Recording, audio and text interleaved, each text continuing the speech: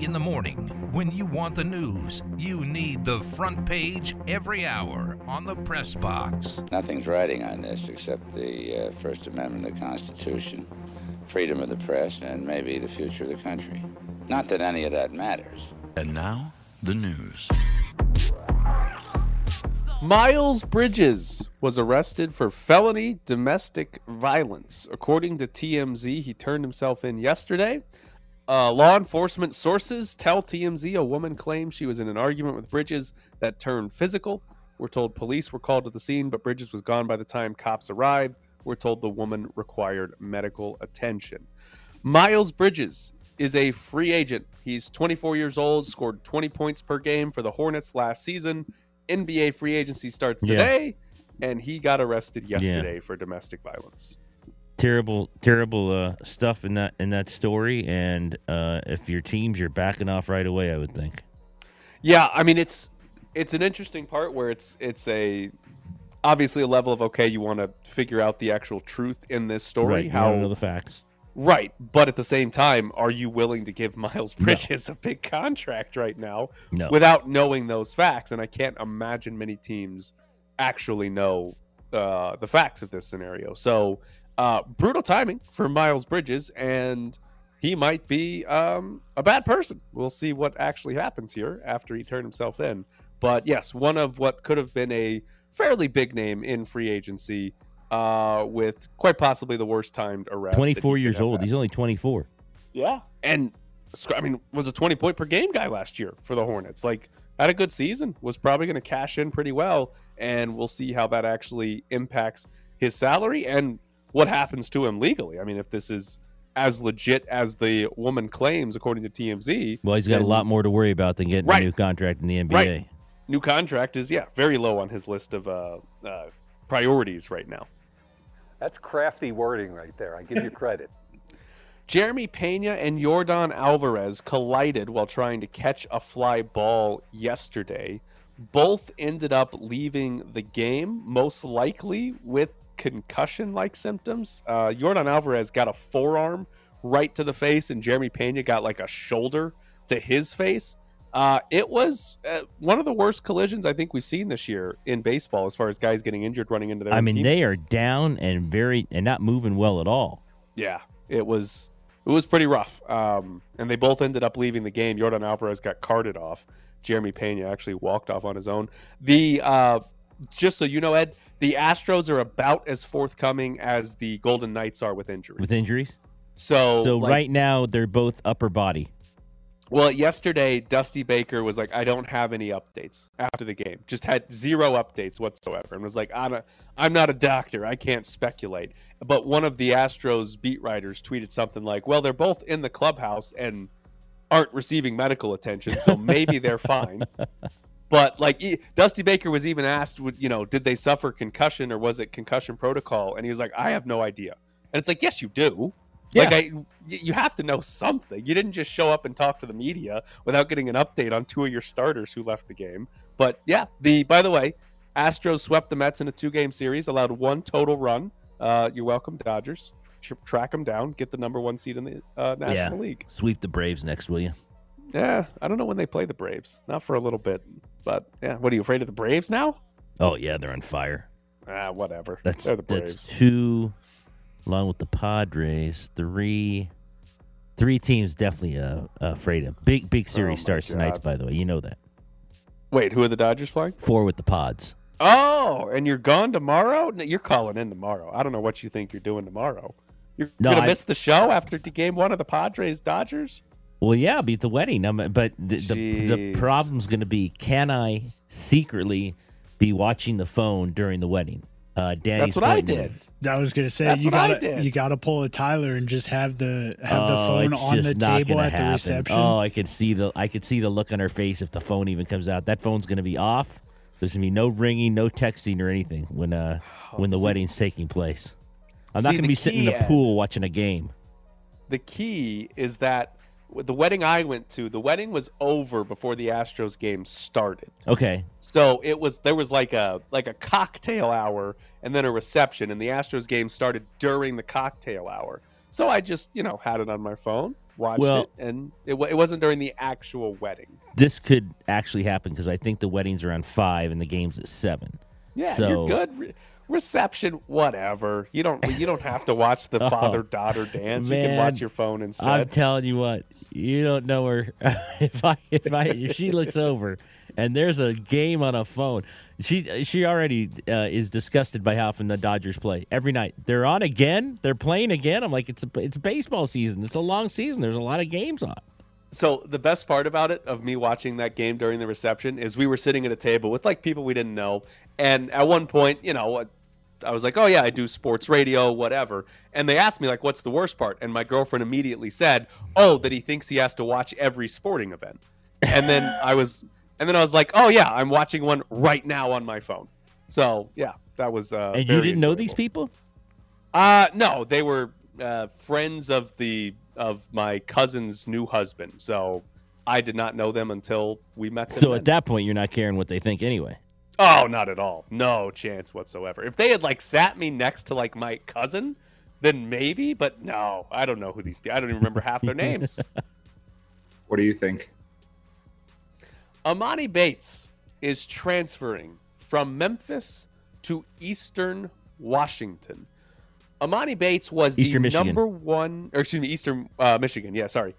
Was the number 1 recruit in the class of 2022. He then reclassified last year to the class of 2021 and enrolled in Memphis early at 17 years old. He then ended up, he started initially, but ended up getting benched for the most part. Memphis played better without him. He randomly left the team in the middle of last season because he had a back injury and went back home to Michigan. Very strange scenario, and now transferred from Memphis and is going to Eastern Michigan. Now, he is from the same city that the University of Eastern Michigan is in, but he's going to Eastern Michigan, who went 10-21 last year. From everything I've read, this apparently stems from his father being insane and his father being such a pain that most college teams, even the ones that he reportedly had offers from, like Michigan, actually did not want him because they did not want to have to deal with his father. I thought he was going home to be the man, to be the star. I saw a quote from him I'm coming home. We're going to put him on the map. He was the number 1 overall recruit. He should have been able to be the man anywhere he went. Exactly. You don't need to go to a random MAC school that won 10 games last year to be the man if you're that good. But it all apparently comes back to his father. Gary Parrish wrote a story about it, basically being when they realized he was good, his father built his own prep team around his son, and then his son never played other good basketball players again. And basically said that he stunted his growth because he never got challenged because his father just built this fake prep school that wasn't actually any good at basketball. So he didn't get to play against good talent. And now, I guess there's been reporting that Bates's father has yelled at Penny Hardaway, the head coach at Memphis, has gotten to arguments with Penny Hardaway, yelled at Penny Hardaway about how he's handled or benched his son throughout the season. And other teams that might know that apparently said, well, we don't want to deal with that, even if the kid's really good. I don't know how I feel if I'm Eastern when I see the direct quote. People probably think I'm crazy. I'm considering Eastern. If I'm Eastern, I'm like, wait a minute. That's not what you should be saying. You actually want to come here. They probably thinking, you are crazy, but we're going to hitch our wagon to you because we were 10-21 last year. Eastern can put up with the dad by getting this kid. The dad would be the head coach by December. Yes. Yeah, great question. Yeah, again, great question. The Tampa Bay Rays minority owners are suing the majority owner, Stu Sternberg. They're alleging that ownership has been reduced to a mere shell with no revenues from baseball-related operations, no cash flow, and no responsibility of the management of the Rays team and franchise to limited partners. They also have a specific accusation here that Sternberg transferred the Tampa Bay Rays into a different business entity called Rays Baseball Club without telling the minority owners, and that the $376 million payment they got from their regional sports network has gone to that new baseball entity, and that the minority owners were not told about that And effectively, they're saying he's hiding this money from the other owners. I mean, it's definitely a reason to sue. We had Ash on yesterday. Wish we could have asked her about this. But this is what a fascinating story if he actually did this. If he transferred it into a different entity and didn't even tell his other owners. Yeah. Oh. And took the money, $376 million. How do you figure you're going to hide this? I don't know. I have no idea. Because if I'm a minority owner and that 376 comes through, it's like, you know what? My check didn't arrive. Right? Exactly. So we have so the Rays owners are suing themselves. The Baltimore Orioles have like family of the owners suing each other, and the LA Chargers have the Chargers family have of the Spanos. sister suing the brothers. It is like, hey, if your family owns a sports team, it is time to sue. Like, that's what's happening in the sports world, and I can't wait to find out who gets sued next week. Happy to move on to the next question here, Aaron. The Kings have traded for Kevin Fiala. Minnesota got back LA's 2022 number 1 overall pick, who was Brock Faber from the University of Minnesota. 2021. Fiala had 33 goals and 52 assists last season. He is only 25 years old, was a restricted free agent, but I guess Minnesota was afraid they would not be able to pay Fiala the contract he wanted. They got Golden Knights problems? I guess, so they traded him away. LA then signed him to a 7-year deal worth $7.8 million annual per average. year. Wow. Which is a big deal, but you're looking at a guy, again, 33 goals, 52 assists last year, is a very good season, and he's only 25 years old. Here's the other key, though. Sarah McClellan tweeted out, the Minnesota Wild priority is to re-sign Marc-Andre Fleury. They traded for him at the deadline last year. The Minnesota Wild already have Cam Talbot, who's 34, under contract for $3.6 million next season. And now their priority is to sign a 37-year-old Marc-Andre Fleury for how much is he going to get paid? Well, $4 or $5 million? He's not getting his 7, but he's not getting 2 either. Right. And so you're telling me that the Minnesota Wild are, and again, it's not going to be $7.8 million, but their priority is to sign a 37-year-old goalie for like $5 million, and they couldn't figure out how to pay a 25-year-old that scored 30 goals and 56 assists? 52 assists? What kind of priority is that? Like, that's ridiculous. Like, this goes back to my point yesterday. Do not pay your goalies. Pay the guys that are actually skating around. And you have a pretty good one in Cam Talbot already. It's not like you have some bum. Right. Like, I'm blown away that would be the priority order for the Minnesota Wild. Like, that just seems moronic for them to do that, is be like, oh yeah, we got room for Fleury at $4 or $5 million, but that guy that scored 30 goals, we can't no sign chance him. We can pay him 7 or 8. Ridiculous. All right, coming up next, we jump into Major League Baseball because we still have some fun baseball stories to get to. We're back to the press box with Graney and Bischoff. Cody Bellinger hit a home run last night? Yeah, he hit kind of a bomb. Well, it was a low pitch, the only pitch he can hit. So it was a low slider, and he took it out. Yeah. Wow. Yeah. Look at that. In the rain too. In the rain. Okay, so maybe he needs to hit in the rain more often. Yeah, maybe he does. There you go. Trade him to a city that rains a lot. There you go. I like that.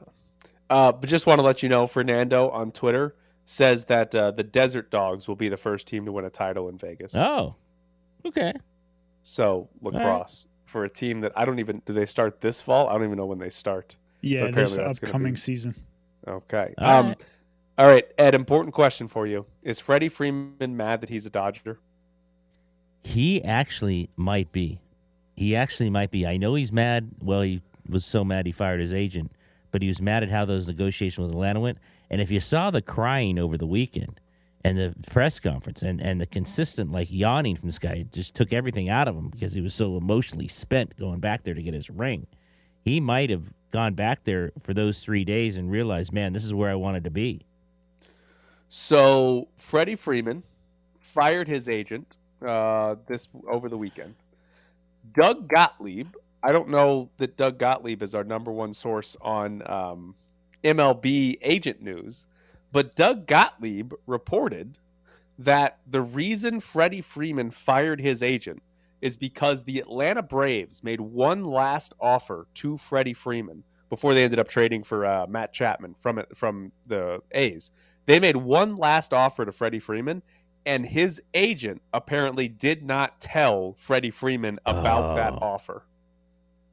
And that agent right now, supposedly on Twitter, is exploring all legal options against Doug Gottlieb for what he says is not true.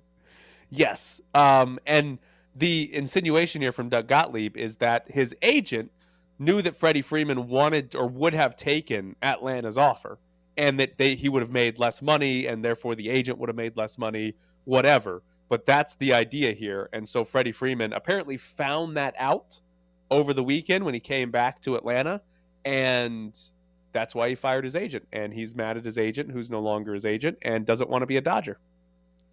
Well, I don't know if he doesn't want to be a Dodger. I think he just would rather be a Brave more. I don't think he doesn't want to be Dodgers. The family's from L.A. in terms of where the dad lives. They're enjoying themselves. The kids are in Little League. It's a nice time for Freddie and the family. The kids are in Little League. They don't have Little League in Atlanta? Not as good. California has better baseball players. The kid needs to grow up in California. Not as good. Listen to you. It's I think he's gonna just force his way out of the Dodgers. I think he's just gonna decide, nope, I'm not playing for this team anymore. I got to go back to Atlanta no matter what. Yeah, Chapman might have something to say about that. He's leading the league in doubles. So there was a fun story from the weekend where we had the Angels and the Mariners, and they had their legitimate baseball brawl where a bunch of people ended up getting suspended, including Jesse Winker. So Winker was the batter that got hit who charged the Angels dugout. He got ejected from Sunday's game. A Mariners fan, managed to send him or tried to order him a pizza through DoorDash to be delivered to Jesse Winker in the clubhouse after he had been ejected. And the amazing part is that the stadium security at the Angels ballpark actually let the DoorDash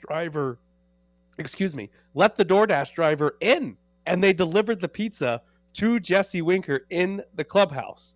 So this random fan managed to get Jesse Winker a pizza. Jesse Winker sent the fan a DM saying thanks for the pizza or whatever. And then over 400 Mariners fans ended up tipping the DoorDash driver through Venmo because the fan that had ordered the pizza was tweeting about it for the entirety of the game, and everybody loved it. This stands out to me. How does fake Klay Thompson and DoorDash drivers get into these facilities? He was allowed in. He was allowed in this case. Allowed in, yes, but how do you allow? You don't know what's on that pizza. You didn't let this guy in. It could have been like a scam. It could have been an Angels fan. There's something weird with that pizza. I mean, and are you saying I'm going to the clubhouse? I guess you do. The fan that ordered the pizza put in the instructions on DoorDash. This is for Jesse Winker. Tell them you need to go to the visiting clubhouse. Like that was the instruction. And they let him go. And the fan got there and they went up to one of the gates. They brought over somebody from security and said, "Okay, sounds good." And they walked the pizza down to Jesse Winker. Who knows what's in that pizza box? It's fine. He got a good pizza out of it. But how did they not radio to another security guard who's watching the clubhouse and say, "Hey, we have a delivery for this guy. Should you send somebody to go pick it up, or should we just have him walk in here?" They let this guy walk in with no credential because he was holding a pizza box? Why not? Time to try it at T-Mobile. 2022, there might be some danger there. Who knows? No, it's a pizza. You can open the pizza and see what's on it. You can open it. It's not like you can't see if the pizza's pizza or not. Are you eating that pizza or are you a little worried? Oh, I'm eating it, 100%. You're eating a pizza that a stranger sends you? It's from DoorDash. The stranger didn't make it at their house and send it to me. It's a DoorDash. It came from a restaurant. Kind of with Danny on this. Eat the pizza? I hand it to my teammate. Let him take a bite and see what happens. Oh my God! Why wouldn't you eat the pizza? It's probably sealed. I just think it's strange that the guy got all the way to the clubhouse. Absolutely. If that's what it takes, and I can show up and say I'm a DoorDash driver. I could show up and say that and just have some kind of pizza box. Say, sure, I'm a DoorDash driver. I'm coming in to see Trout and Ohtani. I still have the food warming bag from when I did Postmates. Yeah, I'll go try it at T-Mobile. Try to deliver to the Golden Knights players. Yeah. Danny's a little crazy. He'll be going to the Golden Knights players, seeing he's got something from Mark Stone. Who knows what he's going to be bringing? Oh my God, you guys are way too strict about this. Jeez, we're a little paranoid, actually. Guy's just trying to deliver a good pizza. That's all. Sure. I mean, props to the DoorDash driver. I mean, I'm not to get all the way in, just like Fake Thompson. I think I give these people props that they can make this happen. But it does show you have to admit, it does show you there's a little lax in security. If a guy can just come up to the Angels ballpark and say, I need to get to the clubhouse, my goodness, media needs about 6 security passes with credentials just to get near the clubhouse. And this dude brings a pie and he just walks right in. I mean, that's a little lax in security. It would worry me a little if you can get to a clubhouse that easy. Ed, the next time you cover a Raiders practice, take a pizza and say you're delivering it to Josh McDaniels. And then you can just walk over to the sideline where Josh McDaniels is, and you'll be perfectly fine. Yeah, it's a long walk from where I'm standing, so. Which one's more impressive, though? The pizza or shooting around before the game? The shooting around before the game. The shooting around. The pizza driver got escorted by security. Like, they knew exactly what was going on. You guys are just upset they let it happen. Fake Klay Thompson actually fooled these people into thinking he was Klay Thompson. Right. This guy, the pizza driver, wasn't like, oh, I'm Jesse Winker. I need to go to the visitors clubhouse. No, he's like, I got a pizza for Jesse Winker. Fake Klay Thompson was like, I'm Klay Thompson. I'm going to shoot on the court. And he shot for 10 minutes. Right. And then was like, I guess we should leave. And then he got in trouble for it. So, yes, the pizza driver was just doing his job. That's all. Doing his job. I'll go back to, I just think it was a little lax. I'm not, like I said, I'm giving him all the credit in the world. If he can make that happen, he's a pretty persuasive guy to say, I've got a pizza and I've got to get all the way to the clubhouse. And then they open the clubhouse and he delivers it to him. Can you imagine some jamoke walking in with a pie, looking around for Winkler, saying, where is this guy? I've got a pizza for him? I'd be pumped if I was Jesse Winker. I'd be like, we got pizza. Great. I got ejected and now I get pizza. Great day. All right, listeners, show up to whatever remote Tyler does and give him some pizza. Yeah, absolutely. Bring a pizza. Bring a free pizza. Are you kidding me? You bringing me pizza? Of course I'm going to eat the pizza. As long as it's not some ridiculously bad pizza, which how many bad pizzas are there? Not many. So yes, that's probably made the entire day for Jesse Winker. That was a bad day for him. He got thrown at. He got ejected. He got in a fight. And then somebody made it better because he had a pizza delivered. How about the DoorDash great driver with the 400 Mariners fans tipping him through Venmo? Yeah. Beautiful. Big day. Yeah, because he got the pizza to Jesse Winker. Bigger day than Jesse Winker had, I'll tell you that. Do we know how much money that driver made? Because, 400 people. They did not say, but yes, if you do the math there, if they all just gave $1, you're talking about $400. But like if they averaged out $5 per tip, that's what, $2,000? Yeah. So good day for him. He got to go into a baseball clubhouse and got $2,000. What else do you need in life? All right. Coming up next, Darren Millard joins the show. Maroon is not just a color. This is the VGK Update with Darren Millsy Millard. You're telling me Darren Millard is not here? Well, he was on Prince Edward Island last week, and I think he's still there. So it's a little vacation for Millsy, but he should know this. He should know what's happening, and he should know this is his day. So very disappointed, extremely disappointed in Millsy. They don't get cell phone service on Prince Edward Island? No, he was there last week. I think he was on. Yeah, he was on Adam and I last week, and he was there on starting his vacation, and I'm almost certain he's still there. So told him to say hi to Gallant because Gallant's always there with the grandchildren, and Millsy's stiffing us. Maybe Danny keeps trying, but well, in the meantime, while we await Darren Millard to answer the phone, he'll probably answer it at like 8:41, right when we need to go to break. That's what he's going to do. I have not read your story yet, but you wrote about UNLV basketball. What was your big point in your story on Kevin Kruger? Just wanted to get his quotes like you and I got yesterday about his recruiting and how it's a defensive-minded team now. And he said last year, I want to know what you thought. He saw last year, I don't think they were great defensively at any point, but that he felt they got better as the year went on. And when they went into recruiting, it wasn't like, hey, we got to blow this whole thing up because of defense. We just got to build on the kind of the bricks that we had out there defensively at the end of the year. I'm trying to remember that Wyoming game. I think it was 59-56. It was not the greatest game in the world. But do you believe that? Were they better defensively? And was it easy to be better defensively than, like, March to February, February to January, January to December, and all of that? They probably got better.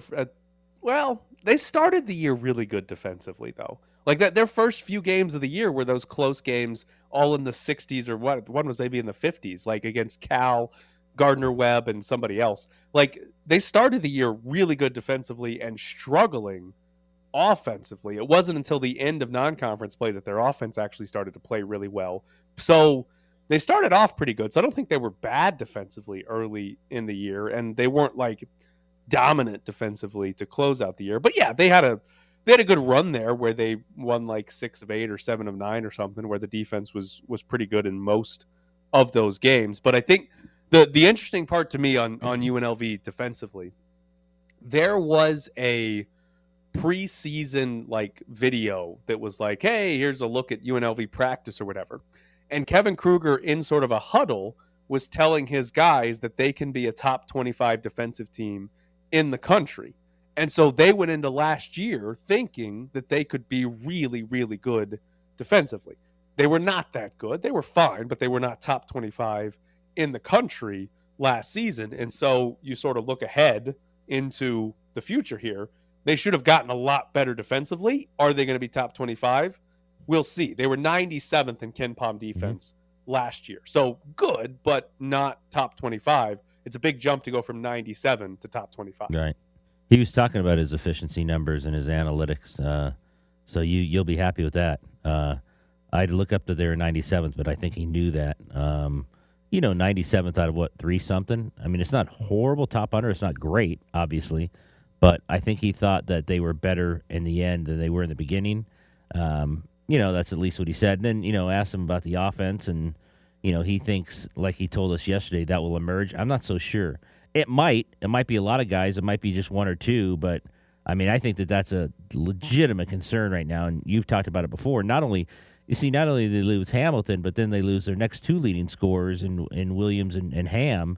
I think that's a lot to replace in terms of 1 or 2 guys. And I'm not so sure when we look at the numbers from all these transfers, you got 7 college transfers and 8 new faces altogether, that they're going to find enough offense. So the question on offense is going to be, do they have shot creators, and do they have guys that can finish or score efficiently? Bryce Hamilton, for 3 years, was the best shot creator on the team. And that wasn't much of a question. Who can create a shot? Oh, Bryce Hamilton can. Who can do that on this team? It's going to have to be somebody that hasn't done it at a high level, at the Division I level, ever, right? Elijah Harkless is like the only one who's got any sort of scoring pedigree. 10 at Oklahoma. Yeah, and it was 10, which is, right. I mean, not to just dump on 10 points per game, but it's solid, but it's not, he's the lead guy. And he was not very efficient is the other key. If Elijah Harkless is like the go-to offensive guy, there's legitimate concerns about how efficient he's going to be. He might be able to create shots, but can he actually knock them down at an efficient rate to make it, a good offense? I think that's going to be the key, because like the Donovan Williams comp is a good one, because they're probably going to have at least one guy have a breakout. Who has right? breakout? New guy. It's probably going to happen. But the key last year, Donovan Williams was never asked to be the number 1 guy. Donovan Williams was never supposed to be the number 1 option. Bryce Hamilton existed. So Donovan Williams' breakout came alongside a star offensive player. This year, they need like 2 or 3 guys to break out that way. That way they've got multiple options. If just one guy has a Donovan Williams breakout, that's not going to be enough. They were 87th in KenPom offense last year. That's probably going to take a pretty big hit unless they have a couple of guys have breakout offensive seasons. Let me ask you about one guy last year, because when he came in, the big deal was made about his social media and all that, but I think they thought they'd get more out of him. What does Jordan McCabe need to do here? Could he be that guy? He's not a scorer. Like, I think he can help create and distribute, but he's not going to create his own shot very much. And so him alone, he's not going to force a double team or help side or whatever, which forces the defense to rotate. He's really good if somebody else does that, and then he can read the defense and find who's ever open or take the shot himself. But he's not the guy that's going to, hey, here's a ball screen with 8 seconds on the shot clock, go get us a good shot. He's He's not that type of player. So he probably his most important role will be helping, if it's Elijah Harkless, if it's Elijah Parquette, if it's Shane Noel, whoever it is, helping whoever becomes the number 1 and 2 offensive options.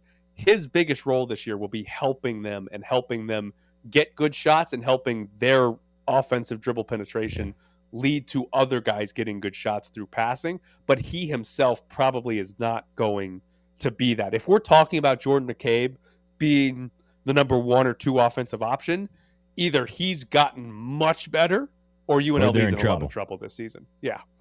Well, they haven't been in the tournament since 2013. So no matter how they get there, whether it's 58-55 or 62-59, nobody should be worried out there, or not liking how they play. I mean, if they're just a defensive-minded team like San Diego State, they can't shoot very well, but they can defend enough to get enough wins, then that's all people should care about. For so long, the feeling of UNLV fans was they wanted this run and gun. They wanted to, harken back to the days of, 90 points. That's over. They haven't been in tournament since 2013. They need to get to the tournament. You've said it before. They need to get back to the NCAA tournament, at least to show that they're making some kind of significant progress. And if that means it's 64-60, then that's all that should matter, as long as they're on top of that number. Here's some fun stats for you. Since Dave Rice got fired, so the Marvin Menzies, TJ Otzelberger era, and the 1 year of Kevin Kruger, UNLV has been top 100 in tempo just one time, and that was Marvin Menzies' second year when they had Brandon McCoy. TJ Otzelberger, very slow, 247 and 281 in tempo. Last year, 230 in tempo. So Kevin Kruger's first team, a very slow-paced team. But to go to the defensive side, last year, 97th in KenPom. That is the first time that UNLV has been top 100 in KenPom defense since Dave Rice's last season. Wow. Like, they have been bad defensively for a very long time. So they played slow and they can't defend. Yes, exactly. Which is not good. Not a good No, that's not a good combination. So I would guess this year we get another slow season. I don't think Kevin Kruger wants the defense to turn into offense, which would create transition and create a faster tempo. That's probably not going to happen enough to be super high tempo, but I would expect another overall sort of slow tempo team. And then my guess is that they're going to be like 33rd in defensive efficiency this year and like 110 in offensive efficiency this year, which should be better than last season, but it's still probably not an NCAA tournament team. I can't believe Millsy blew us off. Completely shut us down. Boy. Wow. This guy, who does he think he is? Well, he thinks he's on Prince Edward Island. He thinks he's a prince, this guy. Thinks he's a king, walking around the island saying hello to Turk. He's a prince. It took him all this time to get last week. I said, hey, you got to say hi to Turk for us. He goes, oh, I'll do that. I'll see him soon. Now he's not seeing him until like this week. Millsy. Man. Prince Edward Island. Isn't it really small? What's he doing there? Well, yeah. How often does it? I mean, it should be just him and Turk walking around streets. He's not from there, right? I don't think he's from there. Gallant is, but no, Millard's Gallant's from there. He's got the family there and the poker games and the grandkids. Loves the grandkids. Gallant never answered a question about what he'd rather do than coach hockey is see his grandkids. He must just spoil the heck out of those kids. So Gerard Gallant loves his grandkids the way that Bill Laimbeer loves his tractor on his farm? Yes, exactly. It's a little different, but yeah. Oh, Darren Millard showing us up. All right. Well, we missed Darren Millard. Coming up next. What if he calls in right now? Oh, call in right now, then you just yell it. Tell Danny to just yell at him. Yeah. For me. Coming up next, the Las Vegas Aces have lost 3 of their last 4 games. Live from the Findlay Toyota ESPN Las Vegas studios, this is the Press Box with Graney and Bischoff. Joining us in about 10 minutes will be the head coach of the Orlando Magic, Jamal Mosley, ahead of the Summer League. They're the number 1 pick, drafted Paolo Banchero, and he will be in Vegas. So stay tuned for that. Also, we'll have tickets to give away later in the show to go to the Summer League. However, the Las Vegas Aces lost last night to the Seattle Storm, 88-78. The Aces struggled to shoot in that game, shot 39% from the floor, A'ja Wilson was 6 of 16. Chelsea Gray and Kelsey Plum are both 5 of 12. Dearica Hamby was 2 of 9. Not a good day offensively, but they have now lost 3 of 4. Should we be concerned about the Aces a little bit, Ed? Maybe a little bit. I mean, asked Sam this early in the show. I'll throw it back to you in terms of the worst matchups. They are losing to good teams, but I still, in a 3 out of 5, I still think it'd be tough to beat them. But again, nothing has changed in that they're an injury away from being even with those teams, if not behind them. Breanna Stewart still probably scares me if I'm the Aces. She's the reason the Aces did not win the title in 2020. She was incredible. And last night, Breanna Stewart actually didn't have a good game. She didn't hit double figures until like the last 3 or 4 minutes of that game, but she hit probably 2 of the biggest shots of the game to seal it up for Seattle. And on both plays, the Aces switched a ball screen. They got one play, I think it was Chelsea Gray, another one, I think it was Jackie Young, switched on to Breanna Stewart, and she's just taller than both of them and shot over them. And I think she's sort of the matchup that can A'ja Wilson stay in front of her. They used Dearica Hamby on her for most of the game. Like, she's the matchup that's like late game scenarios. I don't know how well the Aces can stop Breanna Stewart. No, I mean, not many people can. And that's, like you said, they control her for that long, and then she beats them in the end. I don't know. I think they signed Dearica Hamby again, 2-year extension, like I said. I mean, I think they're still the best team, but how, defensively, they subbed Plum out, didn't they, for defensive possession? So, okay, here, I'll give you some I'm always here for your silver linings, obviously. Sure. I'm always the optimistic one pizza here. Guy. I'm actually not too. Last night's loss, I think there's some good things to take away, right? I think their biggest issue was on the offensive end, not the defensive end, which we've seen how good this team is offensively. That shouldn't be a long-term problem. But the other part that I'm optimistic about, they actually got some bench scoring yesterday. Ileana Rupert, who is a 20-year-old rookie from France, she scored 11 points yesterday. She hit 3 of 4 threes. She made a 2-pointer as well, played 15 minutes, and maybe the most important part of that entire game, late game defensive possession, Becky Hammon subbed Kelsey Plum out and put in a 20-year-old rookie in Ileana Rupert, which to me suggests that Becky Hammon trusts her already. Mm-hmm. Now, she got switched on to Jewell Loyd, who's much quicker and gave up a long 2.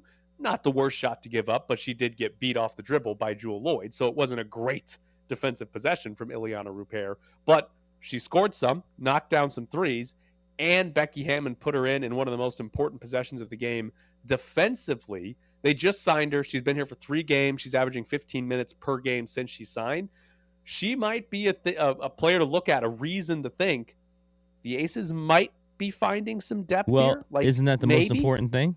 I think so. Like, between now and the start of the playoffs, I think the key for the Aces, 1 is to stay healthy, and 2 is to find 2 players that you can actually trust to play off the bench. Maybe Ileana Rupert is one. Raquana Williams is probably still the favorite to do so, even though she hasn't really been a consistent off-the-bench player yet for the Aces. Had some injuries in there. It's been the biggest problem. But, like, there's potential there that Raquana Williams and Ileana Rupert are good enough bench players that the Aces' depth problem, it's still going to be an issue. They're still not going to have very much depth, but won't be as big of a deal the rest of the season if Ileana Rupert is going to be good and useful for the Aces. Aren't they setting themselves up for the future, though, with all the signings they're making here?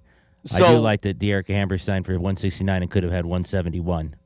Yeah, I enjoyed that tweet so much. It was from Christina Williams. According to a source, Dearica Hamby's contract decision with the Aces is 2 years, $169,000 each year. It appears she took less to stay with the team. And then somebody else came in and said the max was $171,000 for Dearica Hamby. So she took a $2,000 pay cut apparently on what she could have gotten. But this is what the Aces have: Jackie Young, Chelsea Gray, Dearica Hamby, all under contract for 2 more seasons after this one. So this year plus 2 more.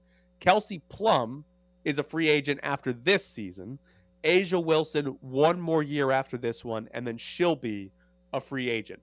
Assuming they sign A'ja Wilson to another contract, which I would assume they will. I can't imagine why they would let A'ja Wilson leave unless she demands her way out. But assuming they get A'ja Wilson under contract for another extension, then all you're looking at is needing to re-sign Kelsey Plum, and you've got what's been the best starting five in the WNBA this year for 2 more seasons after this one locked up. That makes you the favorite to win a title for 3 years, basically. Yeah. And then presumably you have a good offseason and you actually find some depth pieces and your team could be really good. Like, here's what's going to happen this year.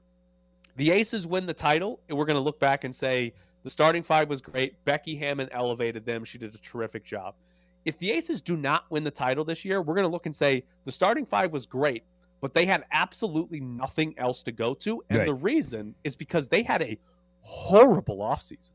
I mean, it's one of the worst off seasons I think any team has ever had. Well, look what happened with the draft picks. Right. They traded all of their 2023 draft picks for more picks in the 2022 draft and then cut all the players they drafted with extra picks before the season started. And now we're sitting here and we're excited because Ileana Rupert played 15 minutes and scored 11 points. And we're like, oh, somebody They finally got some depth. Bench. They finally got a bench. If they had a semi-competent offseason and added 1 or 2 decent bench players, this team would be unstoppable. And we'd be like, well, they're not the greatest defensive team, but that would be the only flaw we would point to. But because they had such a bad offseason, if they don't win, that's what we're going to look back to. And next offseason, the key is going to be you got to find 2 competent depth pieces. Otherwise, you're just going to run your 5 starters into the ground, and you can't trust anybody else you put on the floor. The best might have been those draft picks a day into camp. Oh, my God. I mean, how quickly did they cut those 2 girls? Less than a month after they drafted them. I saw that headline. Like, well, that can't be true. They just drafted those kids. Like, incredible. And the part that's amazing about it is they cut them for whatever, more veterans to keep on the roster, on the bench, and then they don't use the veterans that are on the bench. Like, they don't play them. So it's like, how bad were these rookies that players you don't even want to play right now were considered better than them? It's bizarre. Like, we talk a lot about the Raiders off seasons under Gruden and Mayock and how bad some of their drafts were and how bad some of their free agent signings were. The Golden Knights obviously put themselves into salary cap hell every single season. I think what the Aces did this offseason is worse. I think it's worse than anything the Golden Knights or the Las Vegas Raiders have done. And still, if we go back to the beginning of the show, we give the Aces the #1 chance of winning a title in the next 2 to 3 years. Their starting five is great, and like Becky Hammon has proven to be a very good offensive coach. Yes. Like, this team offensively is unreal this year. Like, Becky Hammon, great offensive coach. The front office decision making, and Becky Hammon came in late because she was still with the Spurs. How much input? I don't know where the blame goes, right? But terrible offseason. Absolutely atrocious offseason. But they still might win it because they're that good, and Hammon has been that good as an offensive coach. They do have to figure out the defensive end, right? Like last night, even though the defense wasn't a big problem, they still gave up 14 threes, allowed Seattle to shoot 48% from 3. Like, that's been an issue for this team the majority of the season, and they're gonna. That's how they get eliminated from the postseason. Like, somebody knocks down a bunch of threes, that's how they get eliminated. So, it's certainly possible that that's the answer. So, as Danny's on the air. Danny's on the air, and we have our guest. Dan. Coming up next, Jamal Mosley from the Magic.